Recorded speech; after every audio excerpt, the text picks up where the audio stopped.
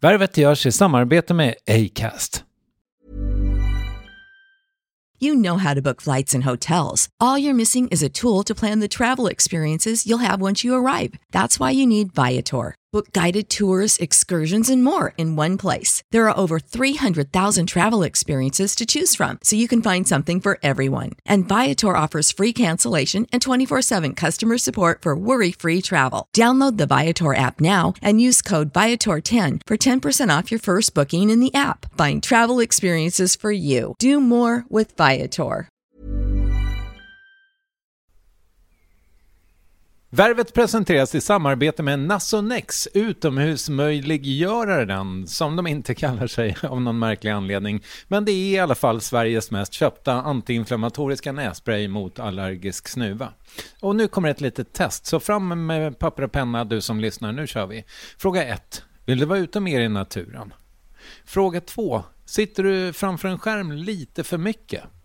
Fråga 3. Är du allergisk? Om du har svarat ja på någon av frågorna så tycker jag att du ska bege dig till beanoutsider.se. Jag vill för övrigt poängtera att Nasonex nässpray är ett receptfritt läkemedel från 18 år för behandling av symptom vid säsongsbunden och perenn allergisk snuva.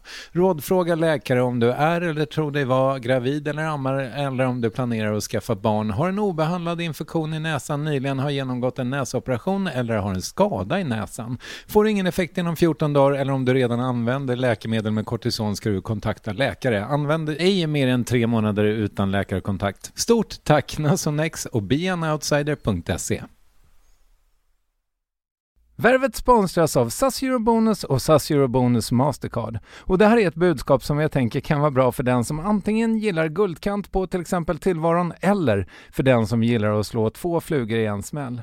Om jag tittar på vad jag gör av med under en dag så är det typ 85% mat. Kanske tar jag en kaffe ute och relativt ofta unnar jag mig en lunch, men framförallt så handlar jag middagskäk och det blir nästan alltid ungefär 327 kronor. Och jag är förvisso med i alla mataffärers kundklubbar så jag får väl något slags luddig poäng på mina köp, men får jag poäng på allt, överallt? Jag får ju inte det och det är dumt, för visst, Eurobonus kan användas till resor, lounger och uppgraderingar, men otroligt mycket mer, som att bo på något av de 250 000 anslutna hotellen som finns att välja mellan. Perfekt om man vill ha en staycation med sin partner eller så. Och just nu, mellan 23 april och 5 maj, får du 5 000 Eurobonus extra poäng om du ansöker om ett SAS Eurobonus Mastercard kreditkort. Kreditkortet som ges ut av SEB Kort Bank AB, där effektiv ränta är 19,27%. Vilket exempelvis blir 47 108 kronor om du använder 40 000 i kredit i ett år. Men det är förstås inget tvång att utnyttja krediten.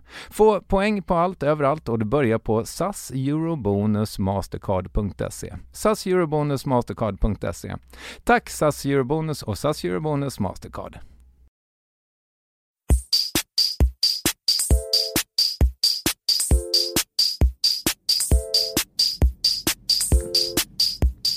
Värvet, värvet, värvet, värvet, värvet, värvet, värvet, värvet. Välkomna till Värvet avsnitt 113. Jag är en av Vällingbys allra mest nyblivna 40-åringar. Tack så hemskt mycket för alla grattis i alla möjliga forum. Det var härligt och puss på er. Ja. Och nu på onsdag fyller ju dessutom den här podcasten 2 år, vilket kommer att firas med ett specialavsnitt lite grann i vanlig ordning. På 1-årsdagen kom ju ett avsnitt där Christian Lok intervjuade mig och nu sluts det cirklar här, förstår du. För på onsdag får ni en specialare med Martin och Christian Lok. Samtalet är redan inspelat och det var en härlig upplevelse på alla sätt och vis. Gör så här att håll koll på din podcast-app i veckan här nu, för det släpps som sagt på onsdag den 5 mars. Men en sak i taget, nu vill jag berätta för er att sponsor den här veckan är precis som vanligt Läkerol, och de lanserar inom ett par veckor en värvetrelaterad tävling i sociala medier. Så följ gärna Lakerol_Sverige på Instagram eller Läkerol Makes People Talk på Facebook, så kommer ni inte att missa den här härliga tävlingen. Tack så mycket Läkerol!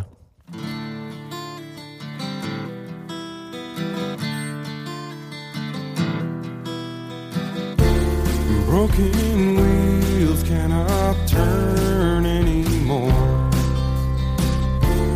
For the sorrow of her eyes. Ja, så här lät det väldigt ofta i mina öron för 11-12 år sedan. En av de sämre perioderna i mitt liv får jag anta. Men just vad jag gillar den här skivan. Och sen gled jag och Christian Kjellwanders musik isär. Kanske gled till och med jag och musik isär. Hur som helst, Christian Kjellwander är låtskrivare och artist. Hans första band hette Loose Goats, ett Lundaband som var på tapeten redan när jag bodde i Skåne i mitten på 90-talet.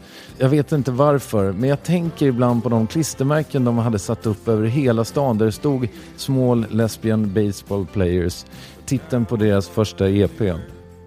Christian har sedan 2002 släppt skivor i eget namn. Han gjorde 5 med Loose Goats tror jag. Och dessutom har han gjort en skiva med sin bror Gustav under namnet Songs of Soil. Gustav Kjellwander gick bort för drygt 2 år sedan, 31 år gammal. Jag nämner det därför att vi kommer in på det där om en timme eller så. Förra året gav Christian ut en fin skiva med titeln The Picture. Den kan jag rekommendera varmt. Men nu kör vi bara. Från Vällingby den 6 februari, Christian Kjellwander. One whom in a new love life. Lovers, other come home to me. Line the night with thoughts, ways to hold me.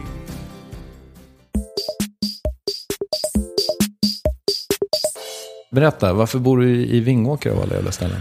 Det var för att jag har bott här i stan 6 år och var bara less på det på något sätt. Och vi fick ett barn till och stod lite inför liksom flytt in i stan eller flytta ut till någon förort eller flytta ut till liksom Huddinge eller vad liksom. Och sen så började leta och så hittade vi ett hus, ett jättefint en gammal kyrka, en gammal missionskyrka i sten. I sten? I sten, ja. Och det är ganska ovanligt här. Jag är inte så förtjust i trähus generellt. Jag gillar stenhus. Och det var liksom, det var ganska enkelt att bara bestämma sig för att vi skiter i det här. Vi flyttar dit och startar ett nytt liv, ett nytt kapitel. Och det var lite så här, vi hade ganska mycket kriterier med att det skulle finnas dagis och skola så här i byn och att det skulle vara det skulle gärna inte vara Knutby så där. Och det skulle finnas nära till natur och till djur och bad och sådana saker för barnens skull. Vad betyder det att det inte ska vara Knutby? Att det skulle liksom inte vara instängt. Det skulle vara en ganska, gärna få vara en öppen by. För det kan vara väldigt, väldigt svårt att komma som utomstående. Särskilt som exilstockholmare liksom, och flytta in i en by som har en väldigt tät sammanhållning.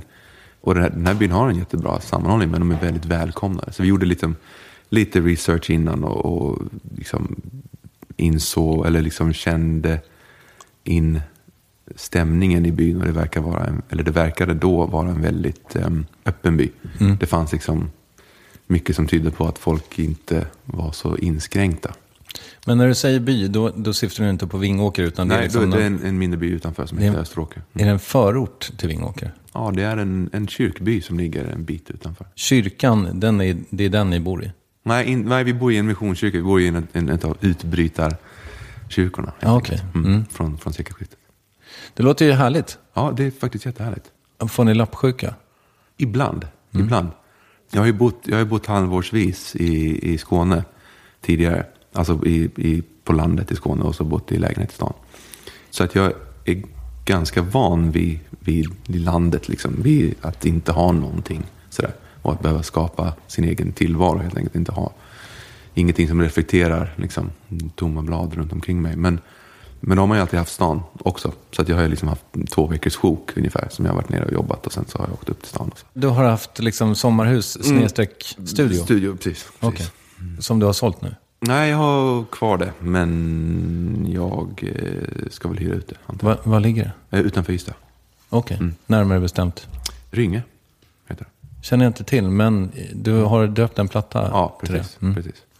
För du bodde i Lund från när du var hur gammal? 16 till? Ja, till 24 kanske. Ja.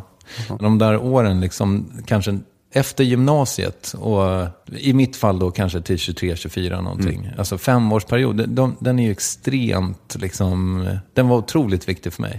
Det är det nog för alla. Jag tror det är händelserikt liksom, och det är mycket skiftningar inombords och yttre också. Liksom. För jag kommer från inte Österåker. Inte så liten, jag kommer från Strängnäs. Men det var ju ändå, det är 10 000 invånare. Hur många är det i Vingåker? 10 också? Men något liknande, 8-14 tror jag i kommunen, 8 i byn. Ja, men Strängnäs kanske är lite större. Strängnäs är lite större, men det är väldigt litet. Ja. Och jag var väldigt oförlöst. Och de där 5 åren då när man så här verkligen kan testa sig fram och ha långt hår och kort hår och rosa hår. Men det är just exakt den typen av resa man vill ge sina barn på något sätt. Vi hamnade ju på Mörkö, utanför Järna, efter vi flyttade hem från USA. Och då fick man ju verkligen känna den här I gotta get out of here liksom grejen. Och det är ju en bensin liksom. Det där håller en igång hela livet, tror jag. Och det vill jag att mina barn ska känna också. Ja, du vill att de ska lida. Precis, jag vill att de ska ha tråkigt. Jag vill att de ska skapa sin egen världsbild, liksom jag vill gärna ge dem otroligt mycket perspektiv på saker. Jag vill gärna kunna resa med dem såklart och visa dem att det finns alternativ till det som de erbjuds liksom, på alla punkter. Och att de ska vara hungriga liksom, hungriga på livet. Och det tror jag inte man blir om man är mätt. Nej, och det där, ibland har jag hamnat i kontroverser med folk över det. Men jag har ju en teori om att stockholmare, alltså infödda stockholmare, är latare än vi som har flyttat hit. Ja, jag känner en stockholmare, tror jag. Hur går det för henne? Ja, det går bra för henne. Han är väldigt driven. Okej. Ja, men jag säger inte att jag bara generaliserar. Absolut. Dels så hade jag de åren där. Och sen men så tycker jag också, fan det är klyschigt, men liksom hela Österlen-grejen, jag gillar ju den. Ja. Och jag tycker att det är så vackert. Och... Ja, jag slår ju ett slag för Söderlen då, som heter, eller Ystad och mot Trelleborg, däremellan. Hela den kustraddan, mer. Jag bodde i Malmö där i många år och var också extremt sugen på landet. Alltså, du vet, det var som jag kan inte förklara, det var som ett kall utan dess like. Jag bara, måste hitta det här huset liksom. Så var jag ute och kollade nästan varje helg på olika, åkte runt där och det fanns massa jättefina gårdar och fina hus och sådär. Men jag fick alltid känslan när jag var runt Kivik och Simrishamn och Brantevik och allt det där, att det var som att komma till Båstad, fast det var liksom inte, nej, det kändes inte rätt. Det kändes som att jag köpte en livsstil och betalade lite överpris för den livsstilen. Och då minns jag en gång att jag var och kollade på någon gammal ombyggd svinstia som var ombyggd jättefräckt. Öppen planlösning, stengolv, vackra fönster, allt det där. I Kivik, eller utanför Kivik precis. Och det var liksom inte särskilt dyrt sådär, men alla andra som var där och tittade på det var liksom inte my cup of tea riktigt. Och då kände jag, men jag skiter i det här. Jag skiter i Österlen. Det här, det kommer inte funka. Jag kommer bara bli arg. Och då när jag körde hem så körde jag kustvägen genom ner förbi Kåseberga och hela liksom kustvägen. Och sen genom Ystad och så vidare bort mot Trelleborg. Och så hade jag tidigare varit och tittat på ett hus som låg i en by som heter Rögla. Så tänkte jag kör upp där och tittar på det huset igen. The one that got away liksom. Hur är det om man jämför med Österlen? Och precis när jag kommer där, det är så otroligt kuperat. Det är liksom böljande verkligen landskap och så havet i ryggen och så kör man upp mot Martinsholm där.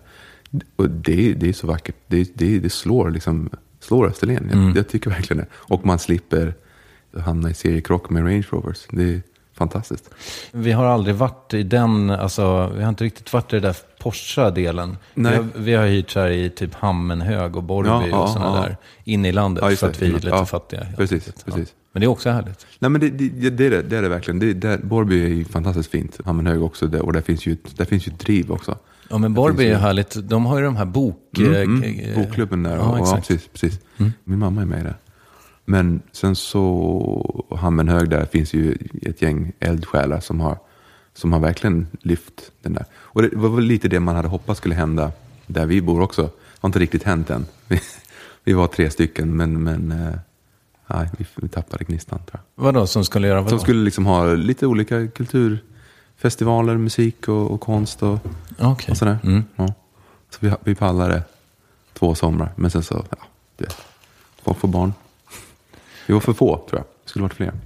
Då kanske ni får ha det i fred, å andra sidan. Så är det. Så är det. Hammenhög, jag var och kollade på ett hus i Hammenhög för 10 år sedan. Och då var det ju, alltså det var ju snorbilligt. Och det bodde ju inte en chef där. Det var ju verkligen dött. Nej, men sen i alla fall, när jag sen fick lite så här affektion för det här området, just det som ligger söder om, alltså sydspetsen av Skåne. Då visade det sig att just självaste Strindberg brukade vara där med jämna mellanrum och pratade om att kulturens och musikens gud eller gudinna Heimdall, tror jag de hette eller någonting. Det var där man fick ta emot dess gåvor på något sätt, just på den här kustremsan, ungefär vid Svarta, om du vet var Svarta ligger. Jag minns inte. Jag har ju garanterat åkt igenom. Ja, någon mil från Ystad, eller någon 5 kilometer från Ystad. Det är liksom en bukt där, det är så vackert så att man... Det finns ju en härlig väg också som går typ förbi Marsvinsholm. Alltså att man åker igenom landet. Ja, just det. Ja, precis. Den här smala... Ja. Snårestadsvägen. Den byter namn sen och heter något annat. Kattlösavägen kanske. Ja, och är det så, för ibland är det bilolyckor på 9:an och då får man åka den istället. Och det är ju härligt. Ja, det är en gamble där. Jag brukar köra... Jag kör E65 in till Ystad, så kör jag 9:an hem. Men man vet ju att det är lite med livet som insats att köra på den här vägen. För att det är mötande trafik och folk kör snabbt. Det är lite vår Highway 1 på något sätt. Så här. Ja, just det. Ja. Och den är också, det är väl det att den är väldigt vacker kanske. Precis som ettan. Precis, exakt. Ja, så de kollar inte på vägen. Precis. Just det. Highway 1 åkte jag för 3 veckor sedan. Har du varit på akvariet i Monterey? Nej. Ta dit ungarna. Hur gamla är de? De är 17, 11 och 3. Jävlar, har du så gamla barn också? Ja. Alla med samma fru? Nej, okay. Och inte biologiskt mina heller. Nej, okay. Men vi är en stor, härlig familj. Ja, jag förstår. Yngsta är min biologiska. Ja. De andra är bonusungar som Therese hade med sig. Precis. Ja. Precis. Karla Therese. Stämmer. Ja. Du ser, jag har faktiskt gjort lite research. Ibland så får jag kritik för att jag inte gör det. Man ska inte göra det.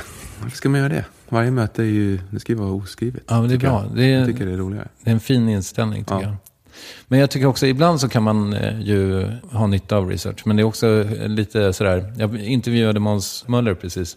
Hans grej är ju publiksnack. Att han säger, vad jobbar du med då? Och då sa han att för att det ska gå bra så måste han kunna sina riktiga skämt.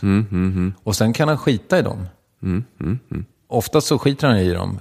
Men eftersom det här publiksnacket, det är det som blir showen. Liksom. Precis. Lite samma sak är det ju med musik. Liksom. Om man, eller med all möjlig musik. Men att man har liksom en del saker som är väldigt inrepade. Och där man har en grund eller någonting att stå på. Och på grund av det kan man vara lite mer flexibel i andra avseenden. Men jag tycker samtidigt, just i journalistfrågan, så det är lite slacker att inte göra research också på något sätt. Men, på ett bra sätt? Ja, eller? På ett bra sätt. Jag tror att det är bra. Det är nog bra nu, i den tiden vi är i nu. Men jag tror om 100 år så kommer man att vara lite less på den typen av journalistik. Hur som helst. Så därför hamnar ni i Vingåker? Ja, precis. Exakt så. Och hur länge har ni bott där? 2 år, lite till. 2,5 år snart. Ja, vi hamnade där. Vi ville liksom bara... Vi kände oss tillräckligt starka på något sätt att göra en sån grej. Och ville liksom testa det. Jag tror att det är nyttigt att bara hutta sig in i någonting. Och jag ville känna mig dum. Att jag kunde. Man kunde stan. Jag kände det. Att det här, jag vet vad som kommer hända härnäst. Och när jag satte ner bopålarna där så kände jag mig väldigt osäker. Och dum bara. Dum i naturen. Och det är skönt att känna sig dum ibland. Ja, verkligen. Det är väl också därför som det är... Alltså jag gillar när det är lite svårt. Ja. Du, om vi tar det från början då. Kommer du från Falsterbonäset? Nej, från Malmö. Okej, du är född i Malmö? Okej. Född i Malmö, flyttade ut till Höllviken då. Det är väl där någonstans. Det är väl liksom nästan Falsterbo. Det är väl Näset? Ja, det är väl precis innan. Ja, det kanske är. Ja, men ja, jag är väldigt... Men vi bodde i alla fall i Höllviken där mellan att jag var 1 eller 2, jag kommer inte ihåg, och 6. Jag gick hos någon dagmamma, men jag gick inte på dagis. Okej. Kyrkans barntimme har något vagt minne av att jag gick på någon gång. Pratade du skånska på den tiden? Extremt mycket. Mina föräldrar spelade in en massa band. Verkligen jättegrovt. Mina bailar. Så här riktigt grov söderslätts skånska. Den grövsta potatismumlet liksom. Men det gör jag inte längre. Det är jag glad för. Och sen fick de bara, nej men nu ska vi ha ett äventyr här. Precis. Morsan hade pluggat juridik och farsan var mer så här, han höll på med fastigheter och de hade startat ett fastighetsbolag. Men han var liksom, vad jag förstår, jag kan inte det här, kan inte svära på det här, och jag brukar få höra av min mamma så här, efter intervjuer att nej, så var det inte. Så var det inte. Och, så att jag ska väl liksom med en nypa salt nu, men vad jag förstår så var han liksom mer eller mindre självlärd. Så här, hade hoppat av gymnasiet eller möjligtvis precis gått ut gymnasiet och sen stuckit till Tyskland och börjat jobba på någon mack, och sen så kom tillbaka och så tog han sin kvällskurs, mäklargrej, och hade startat då det här Jan Kjellander aktiebolag som höll på med fastigheter. Och höll vi på med det i ett par år där, slutet av 70-talet. Ledsnade på det och var egentligen en båtman från början. Eller liksom segla mycket och höll på med båtar och meckade och vet. Varför det? Var var han? Han var från Stockholm. Okay. Och så de flyttade ner till Malmö tillsammans. Mamma bodde i Lund eller Malmö när de träffades, och så flyttade farsan ner då. Och så startade de här, så fick de familj, och sen så flyttade de ut dit, och sen så ledsnade de på det helt enkelt. Och farsan ville liksom antagligen förverkliga den här amerikanska drömmen, tror jag. Så de sålde rubb och stubb och tog en container och flyttade över hela familjen till Seattle då. Och då var ni 2 bröder? 3. 3, okej. Och det är hela syskonskaran? Ja. Och då var du 6. Det funkade inte supergrymt från början, eller? I USA? Ja. Nej, det var jäkligt... jag åkte över först bara med farsan i 3 månader. I slutet av sommaren, augusti till november. 82 måste det ha varit då. Och då var tanken att jag skulle gå i skola där med en annan svensk familj som farsan lärt känna. Med deras son som heter Max, som var också född i Sverige men flyttade när han var 1 eller 2. Så han kunde lite svenska, men han var liksom, han skulle vara min gateway, liksom snubbe in i det amerikanska, framförallt språket då. Men det höll inte. Jag tyckte det var så sjukt bull och sätta sig i den här klassen och inte förstå någonting. Jag förstod ju ingenting liksom. Och plus att jag hade ju varit hemma med mamma mycket, så att jag var ju inte riktigt socialt kapabel liksom, att bara smälta in i någonting, eller att så att jag satt under bänken, kommer jag ihåg. Satt under bänken hela lektionerna. Och sen så vid något tillfälle det var en sån här blackboard som man kunde snurra på, så att den hade en axel, snurra på sin egen axel så att säga, så man kunde skriva på båda sidorna. Och jag satt bakom den på en bänk, och sen så föll den ner, och då började ju såklart alla skratta jättemycket, och då sa jag läraren, don't mind him, he's from Sweden. Det har jag fått berättat för mig av Max då i efterhand. Det var tufft. Ja, Jag tyckte inte det var så kul att gå i skolan.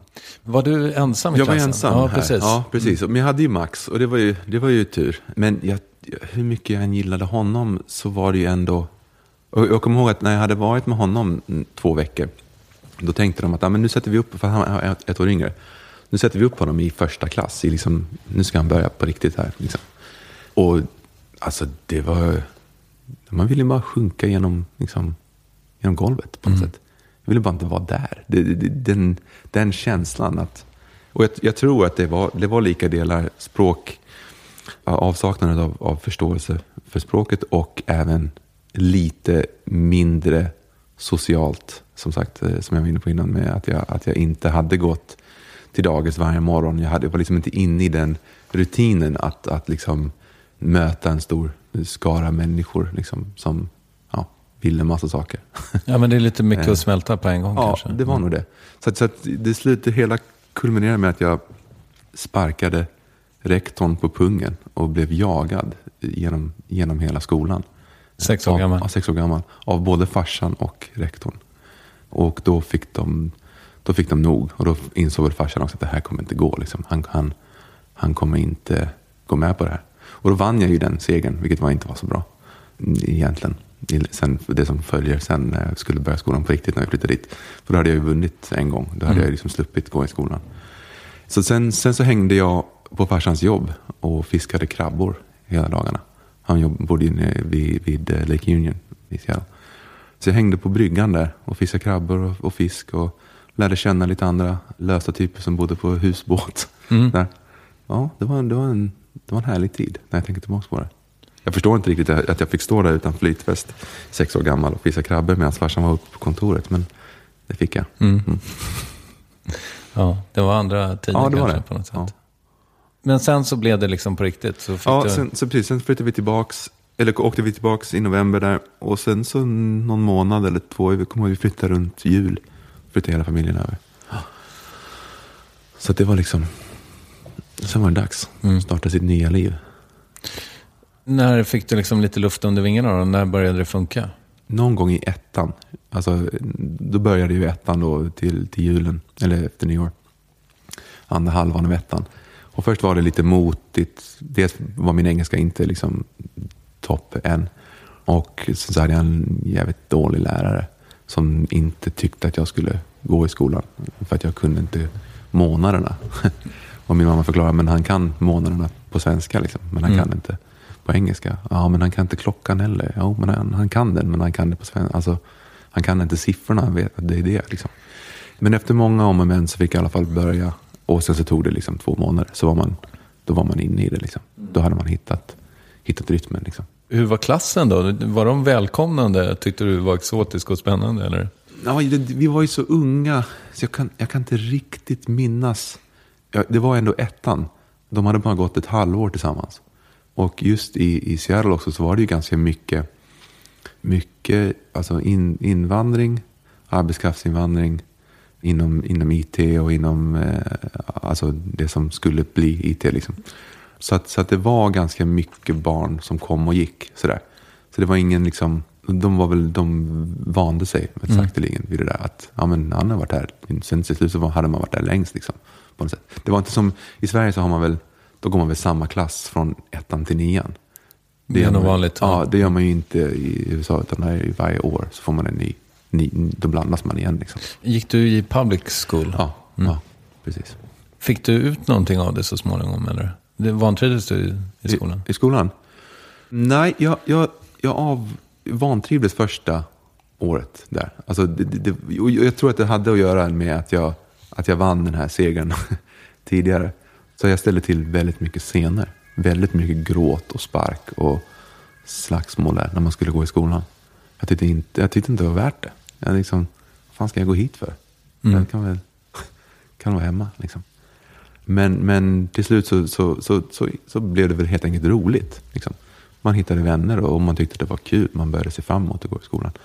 Och sen så när man kom upp sig, jag tycker man får ju betyg där också. Tidigt, redan från 1:an.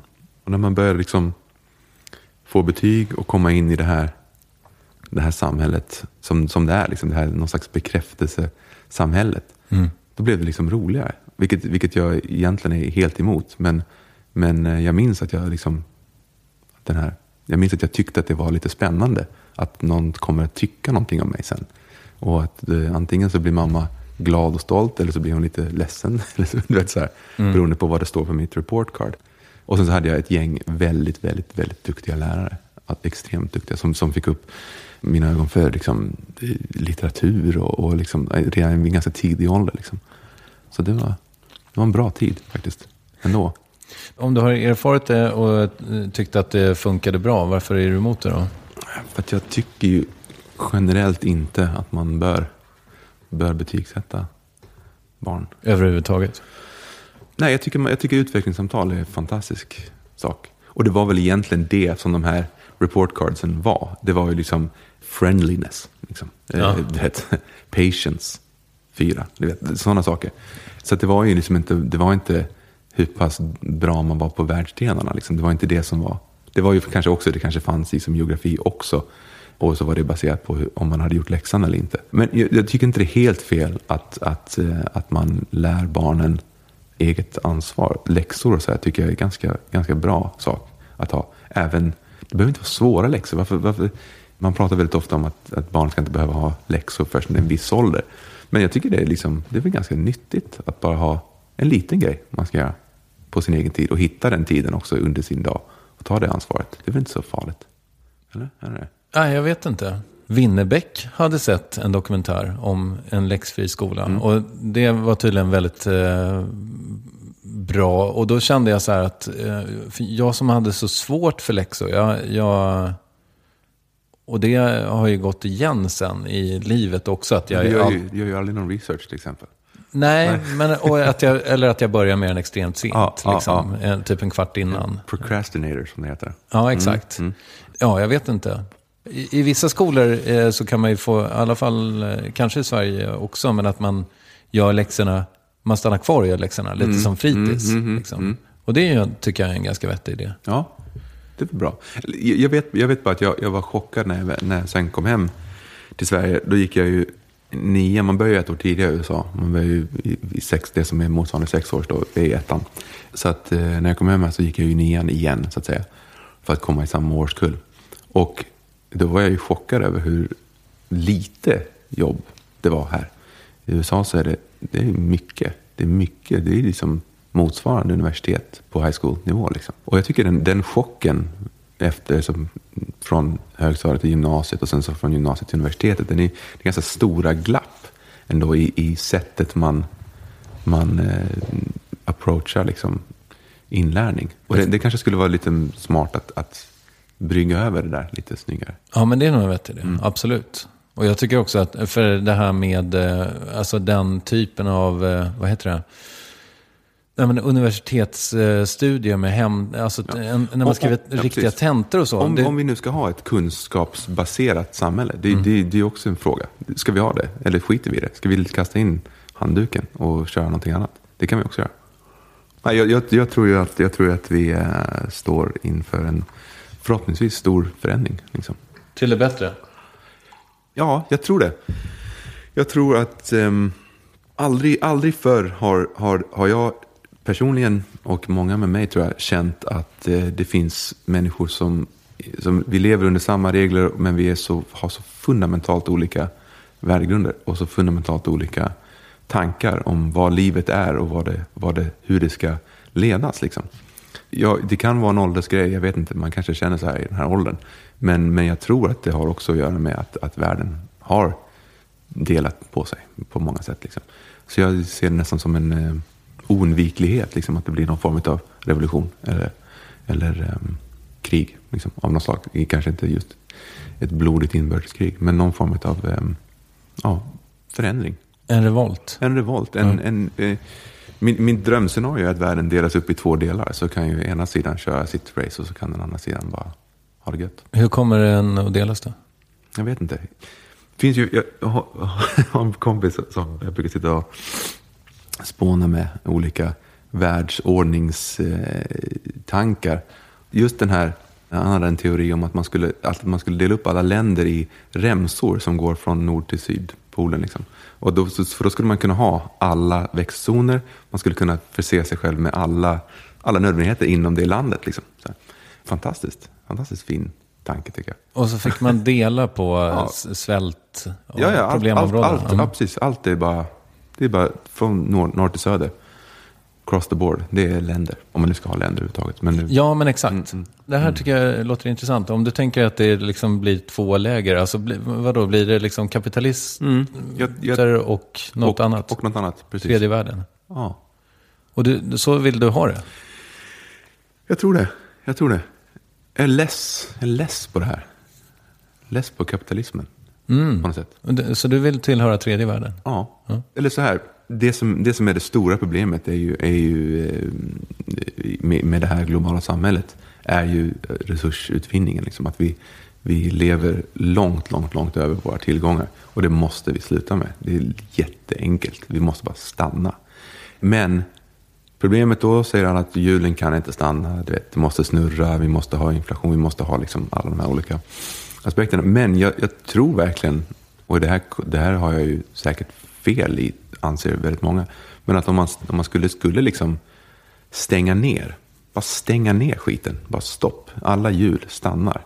Så tror jag att vi har så mycket crap liksom, i världen idag.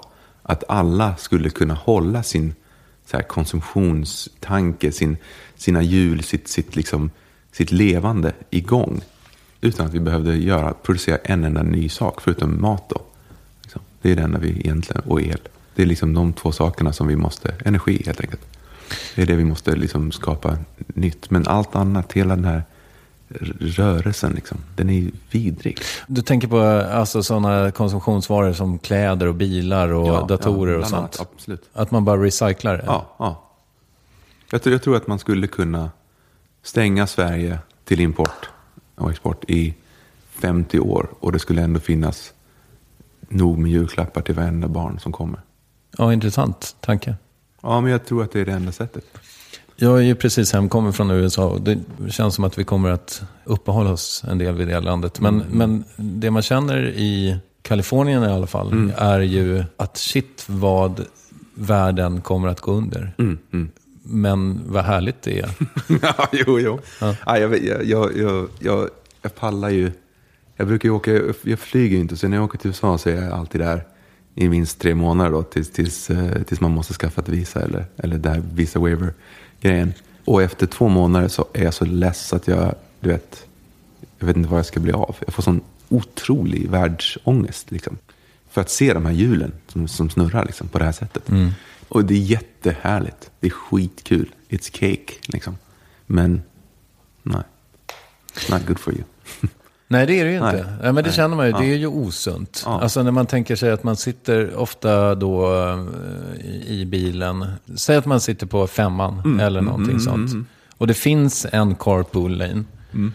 Och 4 vanliga. Och man behöver vara 2 i bilen för att få åka i carpool lanen. Och ingen gör det. Det är helt tomt. Ja. Det är helt sinnes alltså.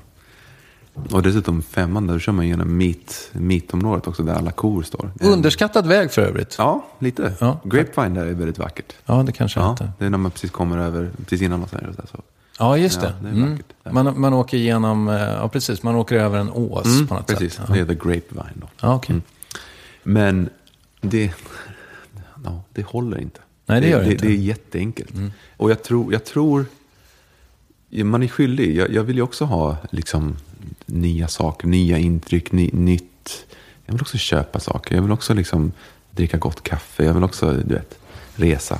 Allt det där.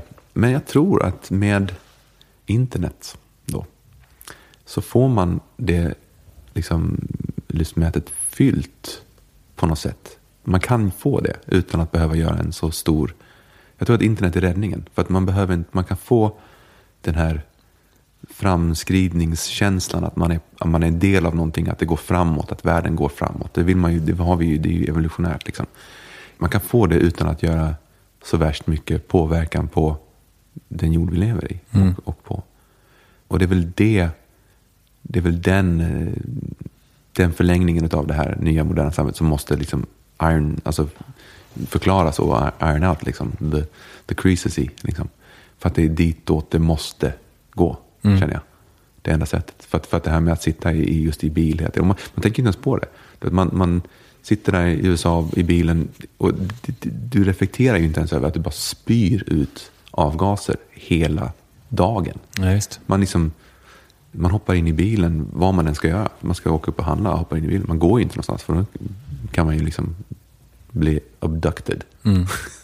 Tesla är ju förvisso den mest sålda bilen, eller hur det nu är. Och det känns, och de ska göra en liten bil nu med Toyota. Ja, det är ju jättebra. Det är bra. Det är bra. Och jag tror ju inte att människan kommer släppa den rörelsefriheten. Å andra sidan, vad kostar det miljön att man tillverkar en Tesla? Det där är ju en aspekt som många glömmer. Det mest miljövänliga du kan göra idag i Sverige är att köra en 20 år gammal bil. Eller cykla. Ja precis. Men om du ska köra bil. Och det är många som tänker att om jag köper en Prius så jag säljer den här gamla Bettan där och så köper jag en Prius. Och det är ju egentligen fel. Men i din nya världsordning så kommer det inte finnas några nya Priusar att tillgå? Jag tycker inte det. Jag tycker vi kan väl använda de här gamla bilarna och köra mindre. Bensinen måste ju bli mycket dyrare. När vi ändå pratar om bil, hur mycket fick du av Subaru för att skriva det i din... Ingenting. Jag har bara betalat. Är det så? Ja. För det står ju överallt att du åker runt i en Subaru Forester. Gör alltså, det? Ja, när man läser den nya skivan. Okej. Eller senaste skivan. Den är inte så ny längre. Nej. Vad roligt. Ja, det har jag inte tänkt på. Det där var en bekant som skrev den där. Ja, så jag har inte riktigt hängt med i det. Men jag har förstått att han skrev någonting om Subaru Forester. Men det borde jag kanske ta med mig nästa gång jag ska reparera den. Bara, men kolla här. Ja, kolla verkligen. Här. Se hur många träffar. Ja, för det antog jag bara var en sponsgrej. Du skojar? Nej, för fan. Det där skulle jag aldrig någonsin ge mig in i. Nej, är det så? Nej, för fan. Det där är helt emot mig som... Så smart är jag inte. Vad roligt att du trodde det. Vad absurt att du trodde det. Tycker jag. För att jag... Det där är så långt ifrån vad jag håller på med. Och det var det jag kände också. Ja. Att det var det var helt oväntat. Ja. Fan. Och också så bålt av Subaru, tänkte jag. Vad märkligt att de satt på en så smal artist. Ja, ja, det var ballsy av dem. Ja. Men det kunde du säkert ha fått i alla fall en bil för, kanske. Kan man tycka. Eller ja, vadå, en bil kostar jättemycket pengar. Jag vill inte ha en bil. Jag är nöjd med min gamla Subaru. Ja, Forester. Som du inte får betalt för. Precis. Men jag måste säga att den har varit fantastisk. Flera år. Jag köpte den jättebilligt här i stan. Har bara fyllt på olja. Eftersom den dricker olja så har jag bara fyllt på olja. Och bytt ett filter en gång. Och den har gått 6000 mil.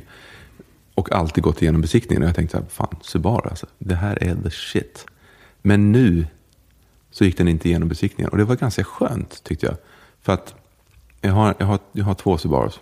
Och den ena är lite modernare. Och den är tokdyr. Allting kostar så in i helvete så mycket pengar att laga. Och det är konstiga saker som egentligen inte används mer än ett par minuter per säsong. Som måste bytas för 20 000 spänn. Så jag var glad den här gången att bilen inte gick igenom besiktningen. För då blir det ett negativt i deras här, Sveriges mest nöjda bil. Alltså det här i protokollet över bästa besiktnings... Så jag var lite nöjd att min Subaru inte gick igenom. Så att det jämnar ut. För att don't believe the hype. Subaru är inte så bra som folk tror. Jag förstår. Hade du liksom ett liv som du övergav när du flyttade till USA? Kändes det Nej, så? inte när jag flyttade dit. Nej. Absolut när jag flyttade hem. Men när jag flyttade dit, då var jag ju som sagt 6. Nej, jag tyckte det var... Jag hade ju vänner och sådär. Lekkompisar. Men nej, jag var jäkligt... Tyckte det var spännande. Ja. Är Max kvar? Max är kvar i USA, ja. I ditt liv också? Ja, det är han. Och de var faktiskt en hel familj. De hette Hörlers från Östersund. Och de flyttade ju dit 80 eller 79, tror jag. Och de var 3 pojkar i samma ålder och en stora syra som var några år äldre. Alltså vi umgicks mycket med dem. Så här midsommar och svenska märkliga helgdagar i USA. I amerikanernas ögon. Man dansar runt ett kors med klädd i blommor. Och leker björnen sover. Det var mycket märkligt, kan jag tänka mig. Sen när du är 15 eller någonting, va, så, då skiljer sig dina föräldrar. Precis. De rökte mycket, har jag hört i en av dina låtar. Ja, det stämmer. De rökte otroligt mycket. I bilen? I bilen framförallt. Ja. Jag brukade andas. Vi hade ett litet rosthål, kommer jag ihåg, en gammal Volvo vi hade, 240 bak. Och jag brukade andas genom rosthålet, för det var liksom bättre luft. Man låg ju överallt i baksätet, man satt ju inte fast liksom. Så jag brukade ligga på marken, för jag märkte ju tidigt, vid en tidig ålder, att rök stiger. Så att jag brukade ligga på golvet och andas genom det här rosthålet. Där var det frisk luft. Det är en fin bild. Ja. Jag tänker på Squid and the Whale av någon anledning. Jag tänker också på den. När jag såg den scenen med pappan i den här Peugeot 504, så kände jag verkligen igen mig i det där. Ja. Ja. Vad verkligen. roligt. Ja. Dina föräldrar skiljer sig. Och var det självklart att du skulle bo med din mamma? Ja, egentligen inte. Jag ville bo kvar. Farsan flyttade till Houston i Texas. Det är ingen rolig stad. Nej, det inser jag ju idag. Då insåg jag nog inte riktigt det. Det är en stor jävla stad. En stor stad, ja. Men jag ville flytta dit med honom. Men jag fick inte det för mamma. Helt enkelt. Nej. För hon skulle hem. Det var bestämt liksom. Ja, hon kände väl det att ensamstående mamma, 3 barn i den åldern. Det är lite lättare att ro. Det är ingen lätt sak att ro i land. Men det är nog lättare i Sverige. Är du äldst? Ja, äldst. Ja. Då drog ni? Ja, flyttade vi hem. Varför skulle din farsa flytta till just Houston av alla ställen? Han hade börjat med någon form av... Det här var ju också... USA genomgick ju en ganska kraftig recession liksom, just då i slutet av 80-talet, 88, 87. Är du Reagan? Ja, post-Reagan var det inte det. Okej. Ja, jag vet inte. När jag är osäker också, 88 var väl Reagans sista år. Det blev i alla fall hjulen stannade liksom. Och i hans bransch då med båtar så var det ju väldigt, väldigt svårt att sälja båtar. Det var ju en lyxpryl. Liksom. Det är ingenting som folk måste ha, utan det är någonting som folk tar sig råd till. Så det var ju stopp. Liksom. Så då gick han tillbaka till fastigheter ett tag och commercial real estate då. Och det funkade väl något sånär ett par år, och sen så blev det väl någon slags backlash i det också. Jag var ju för ung för att liksom förstå världspolitik och ekonomi, sådär, nationalekonomi. Men vad jag minns att det var mycket julklappar 87 och väldigt få 88. Och sen så kom det ju in som det gör när det hamnar mycket på folks axlar, så togs det till diverse flyktmedel, och det blev liksom lite blodigt. Sådär. Nu förstår jag inte. Det var inte snyggt. Det var inte en bra familjesammanhållning, om man säger så. Okej. Nej. I samband med ekonomin egentligen. Det handlar ju om ekonomi. Det är kanske därför jag har sån aversion mot kapitalismen. Eftersom du har sett USA inifrån i så unga år, så präglas du väl av det också, antar jag. Alltså, och det är ju på många sätt ett väldigt, väldigt märkligt samhälle. Som är, och tycker jag i alla fall, otroligt svårt att förstå. Jag pratade med en kompis som har bott där i 12-13 år nu i Los Angeles. Och han sa så här, men ja, jag förstår att du vill förstå det här samhället. Men det kommer en punkt när man inser att det går inte. Nej. Man kommer aldrig att till fullo förstå det här. För jag tror jag ställde någon fråga om hur man kan vara republikan eller någonting sånt där. Och han har lite kapitulerat inför liksom mångfalden. Eller? Ja, men det är ett Sverige har ju alltid, vi har ju sytt våra tecken med ganska bred tråd. Liksom, på något sätt. Man ser trådarna, man ser fibrerna i vårt land på något sätt. Det gör man inte där. Det är otroligt intrikat. Det är otroligt många avkroker, subgrupp, allting är så ofattbart komplicerat. Och det gäller liksom allt. För att det har inte riktigt brytits ner. Sverige har ändå gått igenom ett gäng olika skiften liksom, där det har tagits ner. Och det är liksom ganska enkelt att förstå svensk lagstiftning. Det är ganska enkelt att förstå svensk skattepolitik. Det är ganska enkelt att förstå svensk skola. Det är väl ganska enkelt att förstå. För att det är ganska basic. Det är svensk design. Det är det vi gillar, när det är enkla, raka fibrer. Liksom, där man kan se en början och ett slut på något sätt. Vi är den typen av människor. Medans i USA så är det väldigt, väldigt mycket sammanflätat. Liksom, och väldigt märkligt sammanflätat ibland. I alla aspekter. Just därför så är det nästintill omöjligt att förstå. Faktiskt. Vem var du liksom där när du flyttade därifrån? Liksom? Vad hade du för liv? Jag var skateboard-snubbe. Liksom. Rökande 15-årig snowboard-kille. När du säger rökande? Ja, man rökte ju på den tiden. Cigg? Ja. Bara? Ja, mest. Okej. Ja. Grungen hade inte liksom dragit igång? Nej, den hade inte dragit igång än. Nirvana fanns ju i Seattle. De var ju liksom ett etablerat lokalband liksom. Alice in Chains också. Queensryche var från Seattle Just det. också. Och sådär. Och i skateboardsvängen så var vi ju liksom, då var det ju ganska många som spelade i band och liksom höll på med det där. Spelade förband till Nirvana och sådana saker. Men när vi flyttade hem, det var ju då det smällde till. Det var ju samma höst som vi flyttade som Nevermind kom. Är det 91? 91, ja.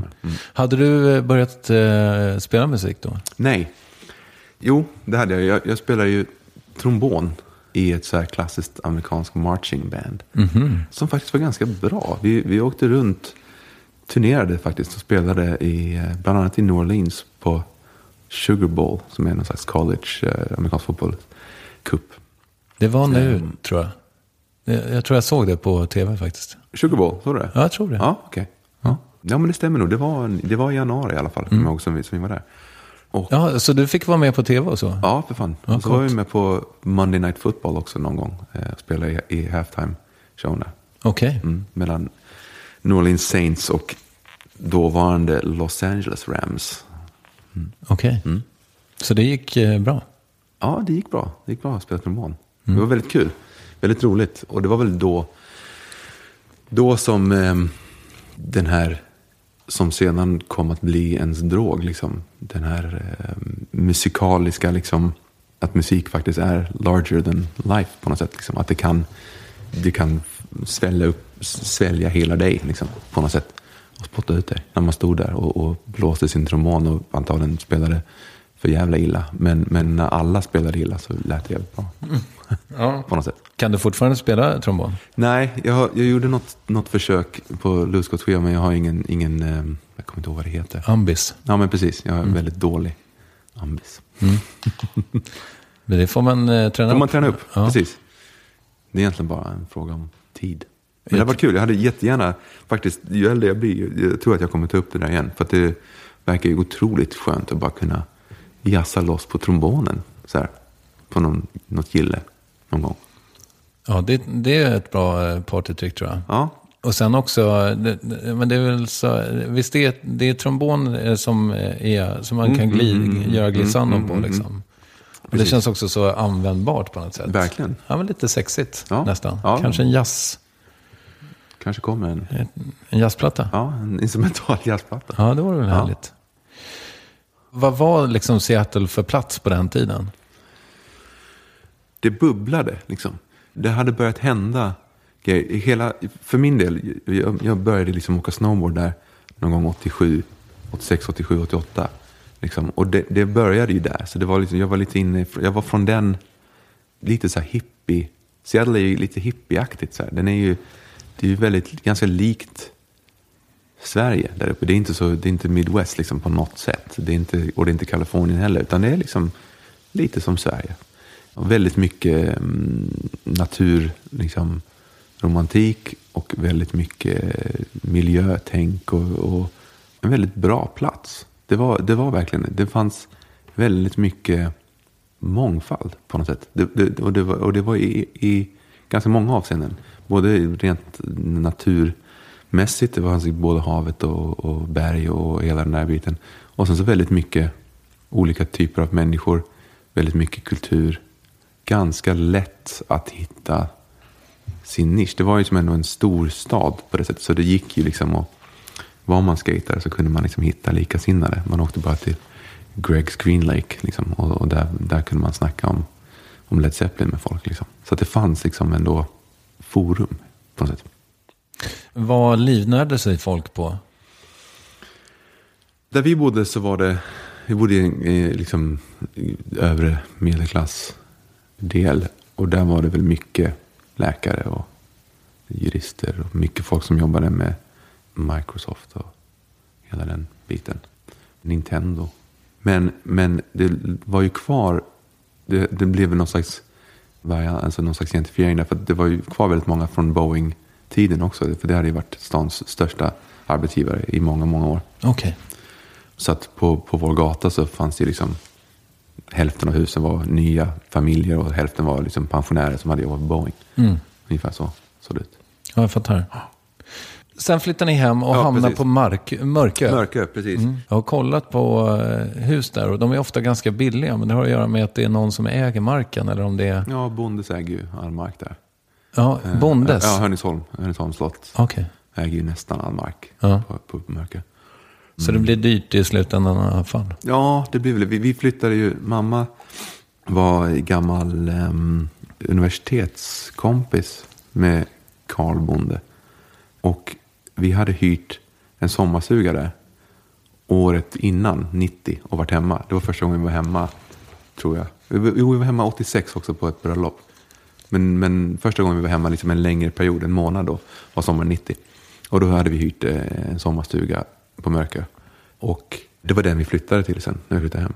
Flyttade till den här sommarstugan. Så det var en otrolig kulturkrock att komma från liksom suburban Seattle till en oisolerad sommarstuga. Svensk höst och utan varmt vatten och så här. Så jag brukade cykla ner till stranden och bada med saltvattenstål och sen cykla till bussen en kvart och sen så sitta en timme på bussen och in till Järna. Hade du hållit i svenskan? Nej. Jag kunde förstå svenska. Mina föräldrar hade pratat svenska med oss, men vi hade svarat på engelska. Men jag kunde inte läsa och skriva. Mitt ordförråd var minimalistiskt, kan man säga. Nu ska du få återgå till din tid på Mörkö. Just det. Nej, så vi flyttade dit till den här sommarstugan och bodde där fram till jul ungefär. Och sen fick vi flytta upp i slottet, i ena flygen till Hörningsholms slott. Och bo där nästa halvår liksom. Tills dess att vi bar av mot Lund. Men det var en otrolig kulturkrock att komma liksom från USA då till det här. Men jag tyckte det var jätteskönt. För att det var så lätt. Det var så lite att tänka på. Och plus att hela kulturvärlden på något sätt riktades mot min gamla hemstad. I Nirvana. Så att det var liksom en ganska mjuk landning på något sätt i det nya Sverige då för oss. Du gick i skolan i Järna. Det var liksom antroposof-mecka redan då? Ja, det var det. Jag gick ju inte i antroposofskolan utan jag gick ju i Eneskolan, den vanliga. Jag kommer inte ihåg vad de kallade oss. Vi kallade ju dem för antisar. Och de kallade oss för någonting annat.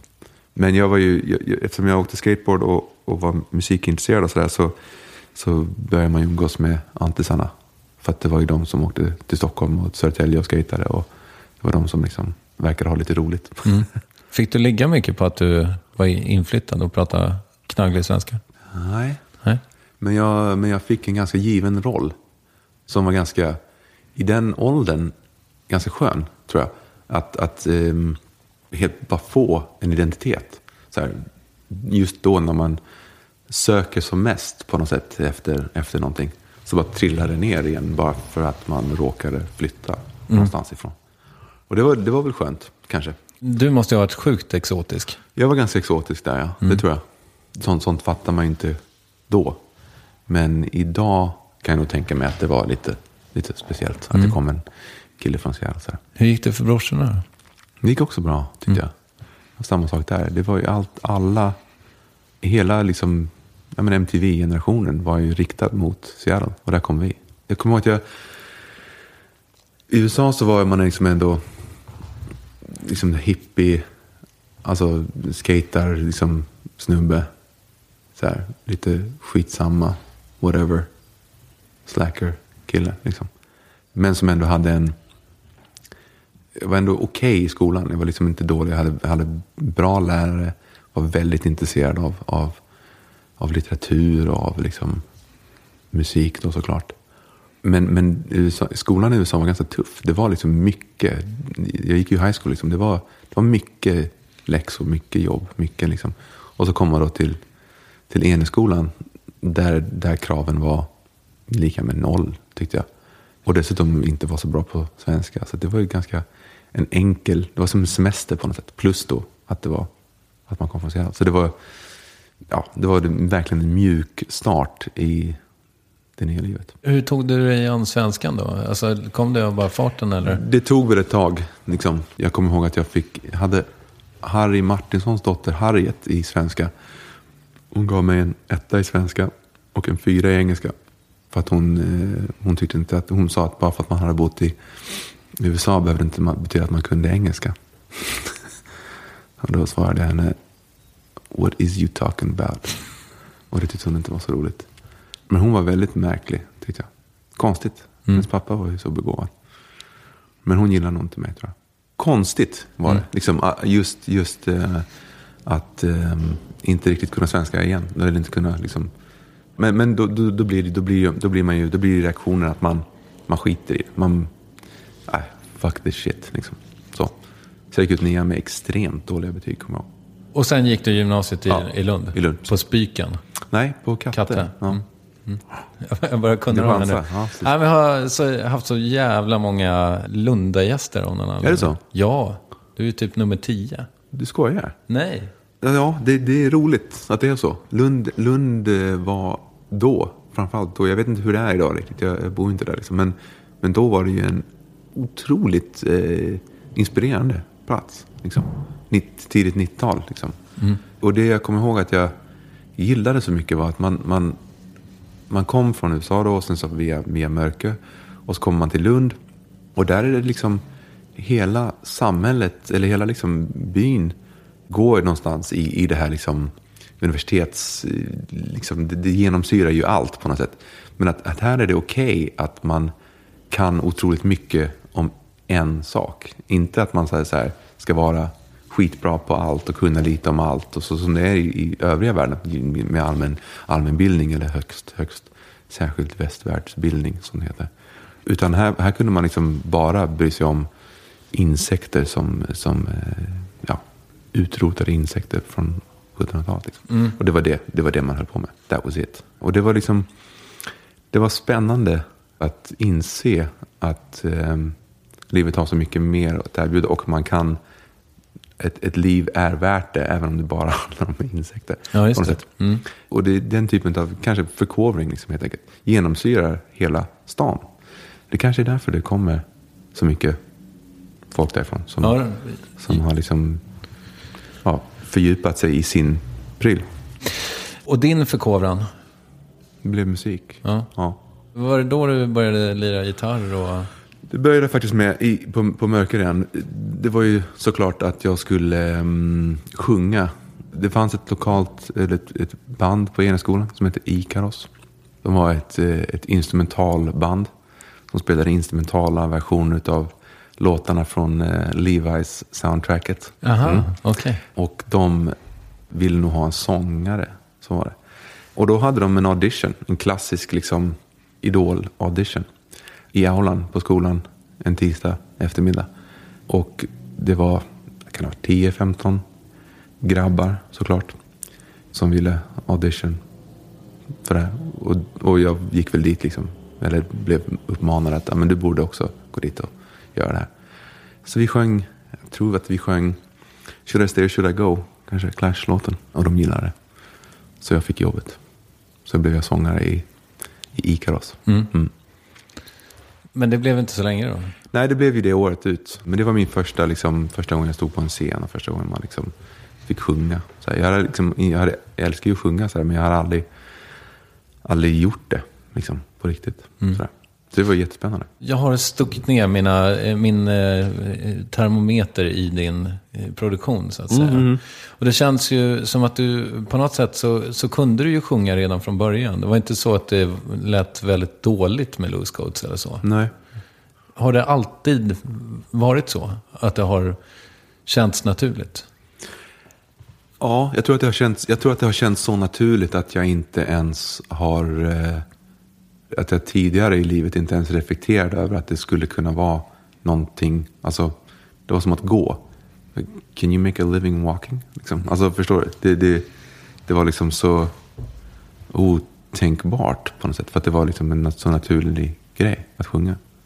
Det var väl något man bara gör. Liksom. Men sen så insåg jag väl då, kanske någon gång i höjd med Ikaros, att men jag kanske är lite bra på det här. Kanske det här ska jag göra på något sätt. Och så tog du med dig den tanken? Till Lund då. Och där jag började skriva låtar, eller jag och Gustav började skriva låtar redan på Mörkö. Mest för att vi var otroligt otåliga och kunde inte riktigt plocka ut de här svåra transkriberingarna som var i Guitar World. Vi fick liksom aldrig det där att låta någon bra. Så då började vi skriva egna låtar. Liksom. För då kunde kunde man i alla fall framföra dem. Så att vi tog den grejen med oss till Lund, och då hittade Gustav en fritidsgård som låg ett par kilometer från vårt hus i Lund, där de hade en 4-kanalsporta. Och det var ju, alltså, det här var ju helt absurt för oss som hade bott på Mörkö och tidigare då i USA, att det fanns en fritidsgård där man kunde, då kan man åka dit och spela in typ en skiva. Ja, man kan åka dit och spela in en skiva. Fan, det är sant. Så vi åkte dit och liksom spelade in demos hela dagarna, och liksom, det var otroligt härlig tid. Och på den vägen är det. Och sen så startade jag Loose Gods då, våren 93, och gjorde en demo. Och då var jag 17 tror jag. 93 säger du? Och sen så kom första skivan? 95. Ja, men då gick det väl ändå rätt snabbt. Ja. De där åren, det går inte snabbt ändå. Det hinner hända så otroligt mycket. Liksom. Ja, idag kan det ju ta liksom ett år för mig att skriva klart en låt. På den tiden så gjorde man ju en demo per lov. När alla andra åkte ner och åkte skidor i Val d'Isère så stannade man hemma och spelade in demos. Det var liksom det som var grejen. De här Malcolm Gladwellska 10 000 timmarna som man ska plöja ner någonting för att bli bra. När tror du att du hade passerat dem? 10 000 timmar. Bryt ner det där för mig. Ja. Vad kan är du? Ja. 416,6 dagar. 416,6 24 timmars dagar. Ja, ganska exakt i höjd med Plains, Plateaus and Mountains tror jag. Där någonstans hade jag liksom lärt mig lite grann vad jag höll på med. And I remember weekend trips to Juanafuca Bay. I didn't really want to go, but the calmness and the freedom of the strait, why I left it, I don't know. And there are hours made for waiting, and I'm a slave emancipating.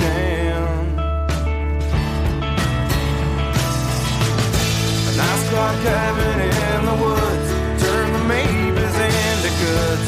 Surely then I feel alright, and I can go on with my life.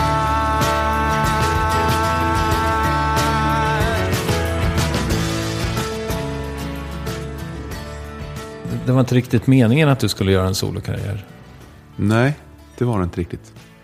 Det var inte tanken från början. Utan Loose Gods var liksom, det var mitt allt på något sätt. Det var ju liksom, det var det. Hur hittade du de andra? Det tog ju några år tills vi blev den sättningen som vi landade i, eller som vi gjorde alla fullängder med. Det började med jag och en kompis som heter Martin som var basist, och så hade vi en annan kompis som heter Rickard som spelade trummor. Och det var vi tre, och vi spelade in de här demosarna, de här tidiga demosen, och sen så kom en annan kille som heter Pelle med. Och det här kan man ju hålla på med hur många minuter som helst, men man var alltid på jakt efter trummis. En bra trummis var jäkligt svår att hitta, kommer jag ihåg, särskilt i den åldern. Men sen så till slut så hittade vi en kille som heter Johan Hansson, och han var en ruggigt bra trummis. Så vi började spela med honom, och då lossnade det liksom på något sätt, att när man hade den här trummisen som kunde hålla takten hela låten igenom och var stabil på något sätt. Då började man liksom kunna spela på riktigt. Var inte det här liksom i Sisters of Mercy-eran på något sätt? Det var coolt att ha trummaskin. Jo, det var det. Det var många band som vi spelade med på diverse fritidsgårdar som hade just trummaskin, 2 basar typ. Den stilen. Men vi körde mer, vi var ju inne på någon slags pop, liksom Lemonheads, Dinosaur Jr. grej liksom. Det var det som var, de var våra husgudar då. Pixies var inte stora för dig? Nej, de var aldrig det. Inte konstigt. Nu heller?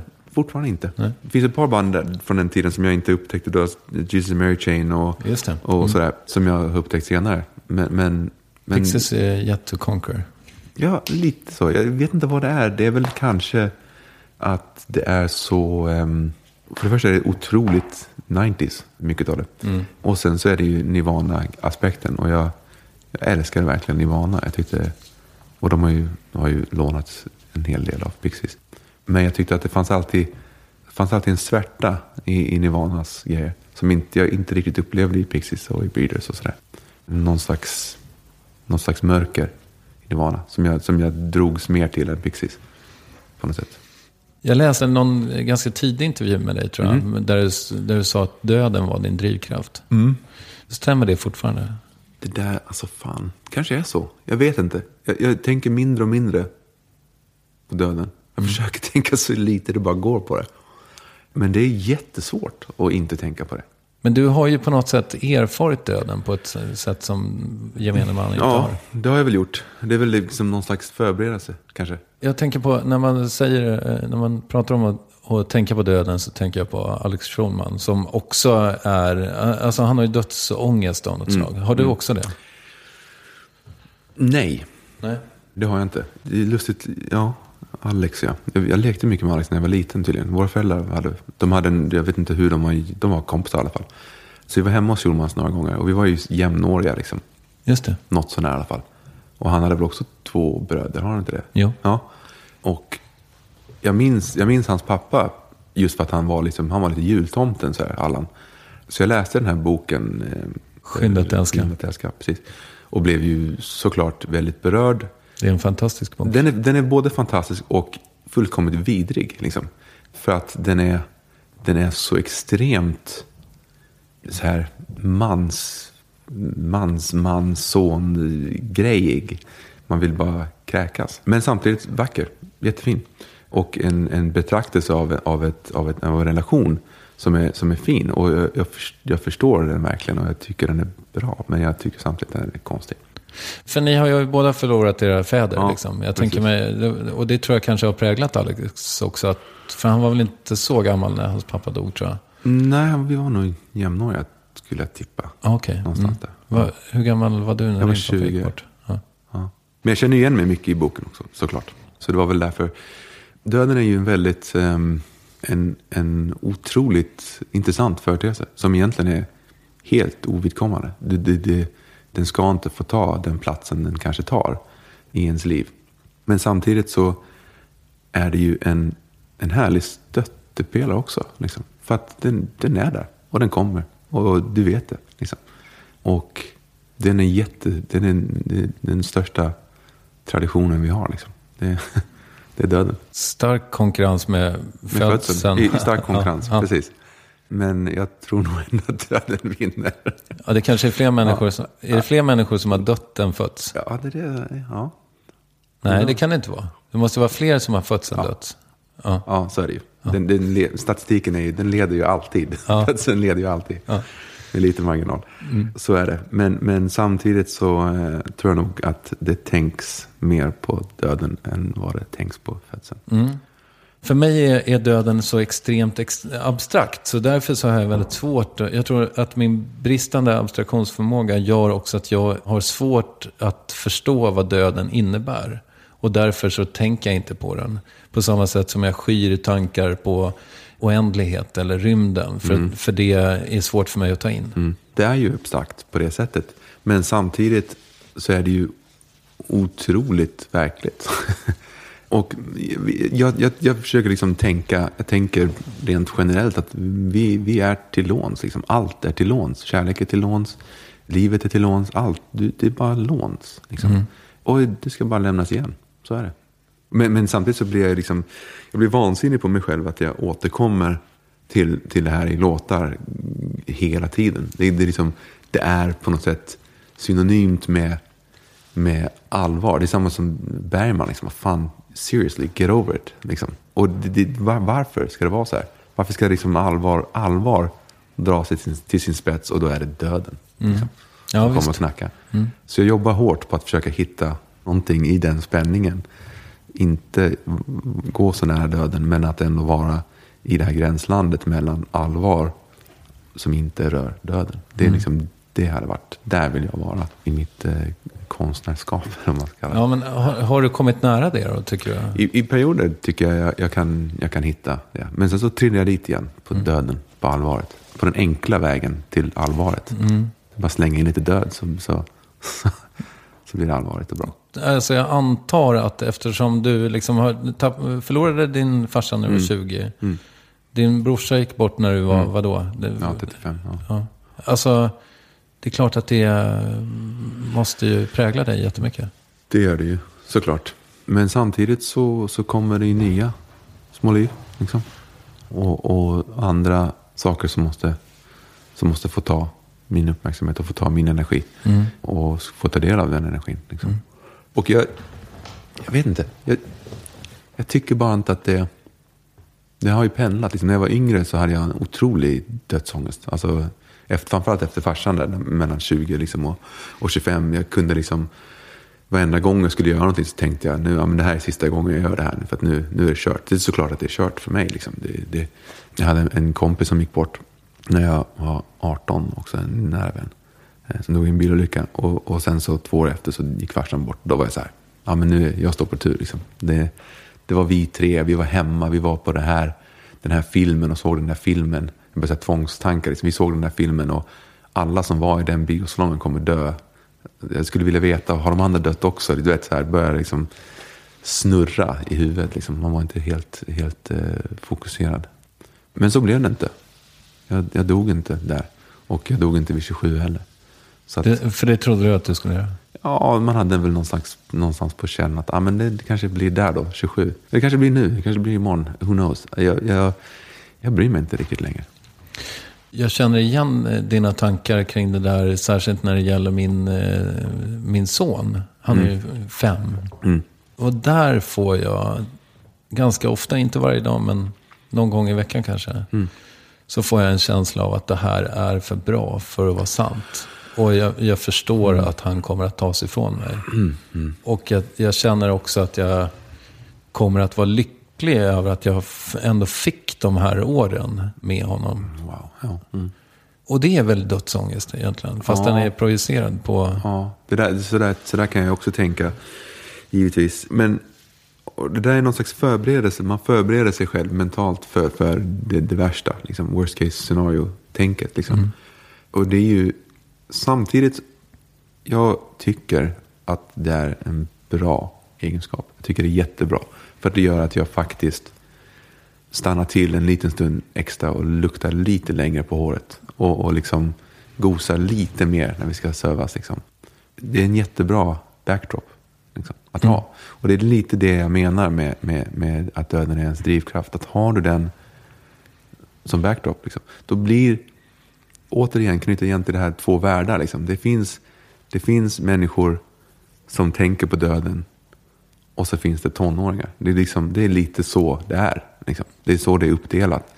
Och sen så finns det folk som är 60 år gamla och tonåringar. Och liksom helt enkelt inte har reflekterat över det. För har du det så i min värld så går det inte fundamentalt sett. Det går inte att veta allt det här och ändå handla med aktier. Det går inte.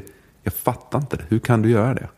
Är du dum i huvudet liksom? Hur drar du relation? Ja, men jag tycker bara att döden, livet, solidaritet, liksom allt det här som ändå det vi har och det som kan ryckas ifrån oss, det är så stort, och det är det som spelar någon roll. Det är det som är liksom. Och hur kan man då ens tänka tanken att vilja sko sig på saker? För det är det aktiehandel är. Och sen så har jag liksom en grund. Så jag tror att om man har döden som fond liksom, så blir man per automatik en lite bättre människa. Man stannar till lite längre och kanske luktar på de där blommorna som man tänker att man ska göra. Ja, men det känner jag verkligen igen. Men sen därmed inte sagt, sen så tror jag också att vi var inne på det innan, med att man hur man tror att det ska tas ifrån en liksom, det är för bra liksom. Och jag vet inte hur du är, men jag är ju liksom, jag är uppvuxen i någon form av kaos liksom, någon form av dels då med föräldrarna som liksom, det var liksom, lite scener hemma och jobbiga saker, och sen så skildes de och så dog farsan, och så det liksom hela tiden varit en liten så här uppförsbacke liksom i livet. Så att så fort det inte är det, då får jag panik och tänker, när kommer nästa liksom flodvåg och sköljer bort liksom hela det här underbara livet. Det där är jättefarligt, tror jag. Att man liksom inte kan tillåta sig själv att vara otroligt glad och tacksam och bara vara i det. För att man känner att om man inte ifrågasätter det, om man inte liksom tänker att det här kan tas ifrån mig, då finns det inte. Att det liksom blir Det blir ett slags emotionellt värdepapper. Liksom. Den här tanken om att den här negativa tanken blir ett värdepapper. Och det är nog en farlig tendens, tror jag. Samtidigt som jag då motsäger mig själv, eftersom jag tycker att bara ha döden och den tanken som en fondvägg i livet är nyttig. Jag vet inte hur man ska leva. Nej, det är inte helt lätt. Nej, det är inte det. Jag tänkte bara på din mamma. Har hon liksom... Hon flyttade ju runt er. Var det med dåligt samvete hon gjorde det? Eller fanns det en naturlighet i det? Jag tror att hennes tanke in i det sista var att vi skulle försöka hålla ihop familjen. Att man tar inte sina barn från sin pappa. Liksom, och sätter ett halvt jordklot mellan dem. Liksom. Det är ingen bra grej. Så hon stannade nog kvar lite för länge, tror jag. För vår skull. Liksom. Och sen så fick hon ju liksom helt enkelt sätta oss i fokus. Liksom, när hon väl kom hem. Och det förstår jag. Jag hade gjort samma sak. Men att ni hamnade i Lund? Det var väl också det att hon ville att vi skulle hamna någonstans där det var lite mer, antagligen mindre inskränkt. Mer att det fanns en slags det finns ju en ganska mångkulturell stad såklart på grund av universitetet och mycket utbytesstudenter och allt möjligt. Och hon ville väl att vi skulle hamna i någon slags smältdegel sådär. Just för att kanske smälta in, för att hitta våra banor liksom. Bor hon kvar där? Nej, hon bor ute vid Snårestad. Okej. Okay. Utanför Ystad där vi var inne på. Och nej, jag tyckte det var jättebra. Det var liksom det var verkligen ett smooth move för ett Lund. Det var otroligt viktigt för mig. Annars hade jag nog varit kvar på Mörkö kanske. Varit i jägare eller något. Ja, men det är väl inte för sent att bli det om man vill. Nej, men jag gillar det här livet. Tycker det är kul. Men du, skulle du kunna tänka dig att jaga? Nej. Jag praoade jävligt konstig grej i nian. På Mörkö så fanns 2 saker att göra. Det fanns en polis som hette Raymond som var på spaningsroten i Fittja. Han bodde ett par hus bort. Och så fanns det ett slakteri. Och vi hade 2 veckor. Och vi skulle helst vara på 2 olika arbetsplatser. Så vi skulle få så stor spridning som möjligt.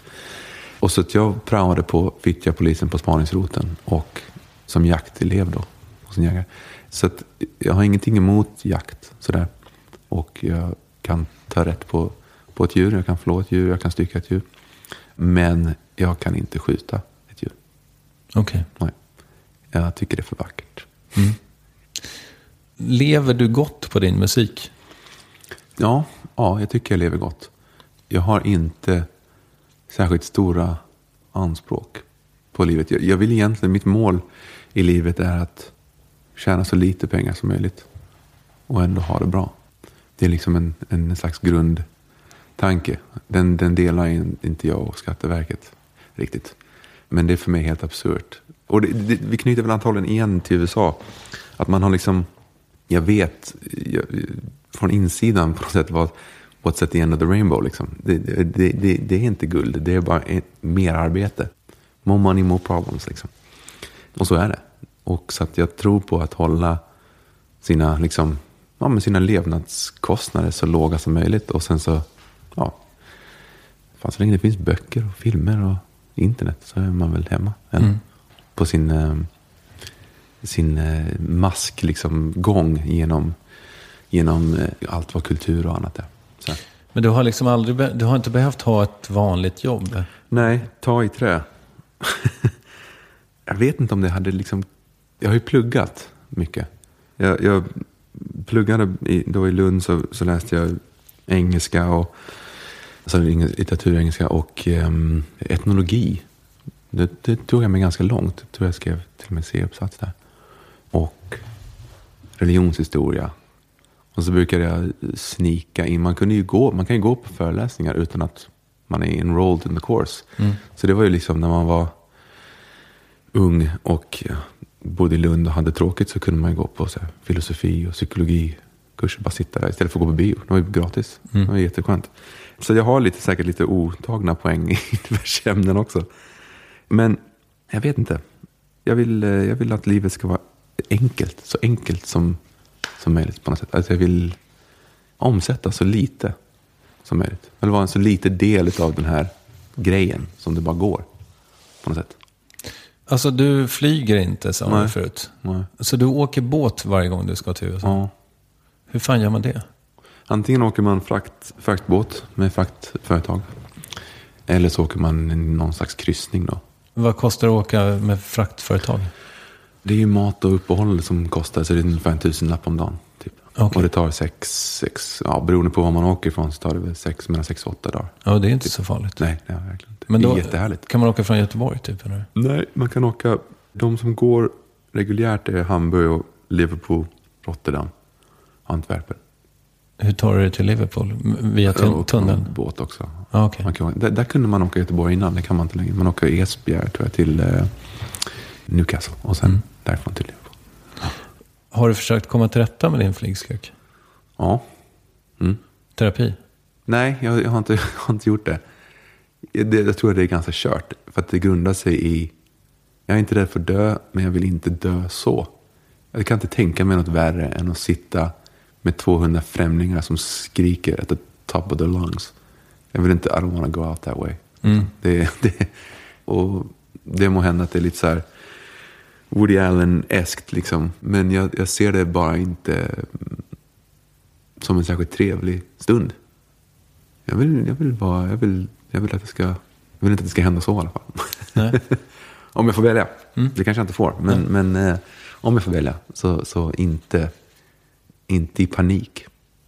Hur mycket framtidsplaner har du? Jag tänker nog bara en skiva i taget tror jag. Ungefär. Och så ser jag ju... Ibland kan jag se liksom långt i framtiden. Jag har en stor USA-resa jag vill göra med min son då. Min yngsta son. För mina äldsta söner har fått vara med om en. Jag tänker att jag ska ta med min yngsta son på en liknande historia. Det är en framtidsdröm. Vilken rutt? Jag brukar köra liksom hela loopen. Jag tycker det är New York och så hela vägen ner södern och sen tvärs över och så upp. Och sen så Montana över tillbaka till New York. Det är trevligt. Ja, det är väl någonting jag vill dela med honom. Så det är någonting jag ser fram emot. Sen ser jag fram emot nya skivor. Jag vet inte, det är väl det jag gör. Jag tänker bara på det. Alldeles för mycket tror jag. Jag vill försöka sluta tänka så mycket på det, men jag kan inte det. För att det är liksom det som är grejen. Ja, men det är väl fint. Ja, det är jättebra. Det är ditt kall. Jo. Men man ser ibland, läser intervjuer och ser folk som bara gör det som ett jobb. Som kan liksom göra det och sen så vara ute i familjelivet. Och hur tänker du? Nu är det här precis bredvid ert kök. Liksom. Kan du koppla bort det här när dagis ringer ut? Nej. Eller ja, det här kan jag nog göra det. Men med det stora... Nej, jag är ganska dålig på att hålla isär arbete och fritid. Jag är inte ens säker på att jag vill det. Nej, jag vet inte heller om jag vill, men jag kan inte. Om jag skulle vilja. Jag kan ha en perioder ibland av så här semester. Då oftast infaller det efter en skiva. Liksom när man har skickat iväg på mastering och allt är klart. Och då bara, men nu behöver jag inte tänka på det här på jättelänge. Och så tar det en vecka och så bara, just det, fan, nästa låt här. Den här ska vara kul. Och det är lite synd, kan jag tycka ibland. För att man är alltid någon annanstans. Något slags mindfulness coach. Kanske låter som att du behöver. Skulle jag behöva. Ja, precis. Ja. Jag har en. Är det så?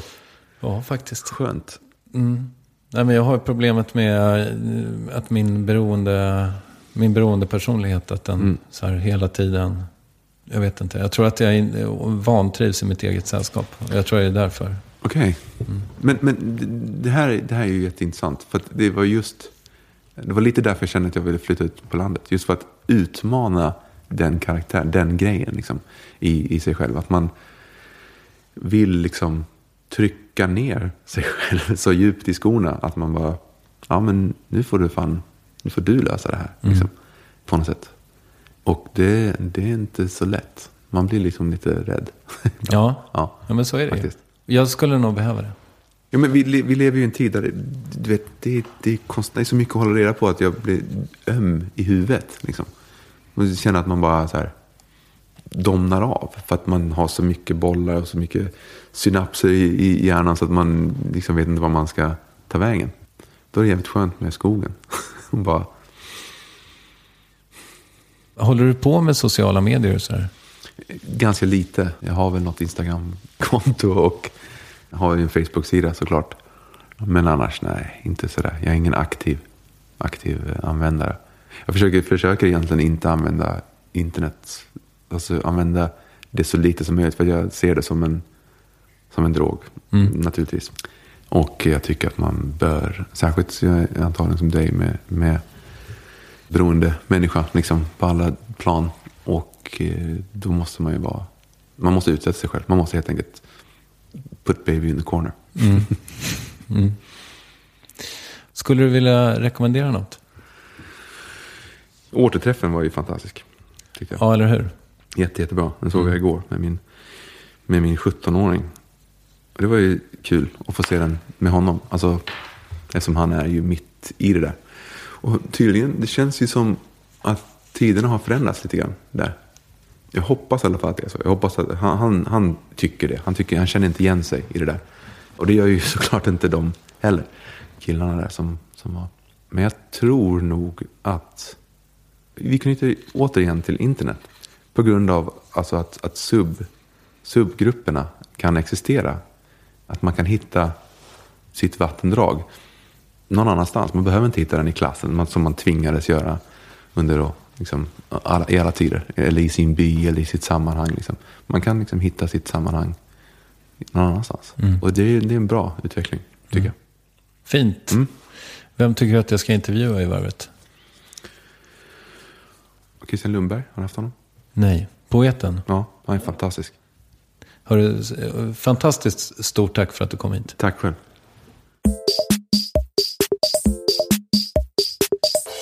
Christian Kjellvander alltså. Jag blev väldigt förtjust i den här herren. Och är det så att du inte är bekant med hans musik sedan tidigare, så se nu till att du förkovrar dig med den. Och jag kommer att ge dig en liten knuff på vägen här om en liten stund. Men först måste jag säga tack så hemskt mycket till Läkerol. Makes people talk. Det är ju precis så Facebookgruppen heter. Och Instagramkontot heter Lakerol_Sverige _Sverige. Lakerol_Sverige. Puss och kram. Vi hörs om en vecka då med Helena von Zweiberg. Men däremellan kommer special med Bröderna Lok. Hej då. The first time I remember I saw a rock fall apart. That time heading for Anaheim, still on the Washington coastline. Finally Mom kicked Dad and his drunken buddy fell head first, and he stood up bloody, threatening to call the police.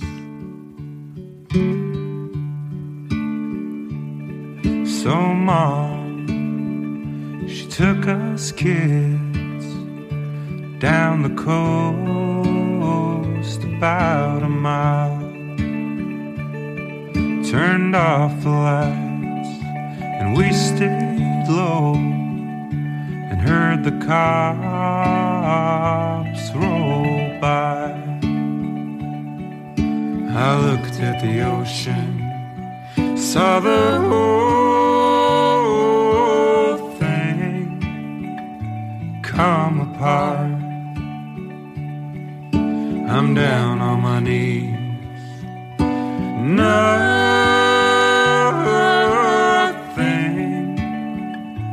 fancy, please.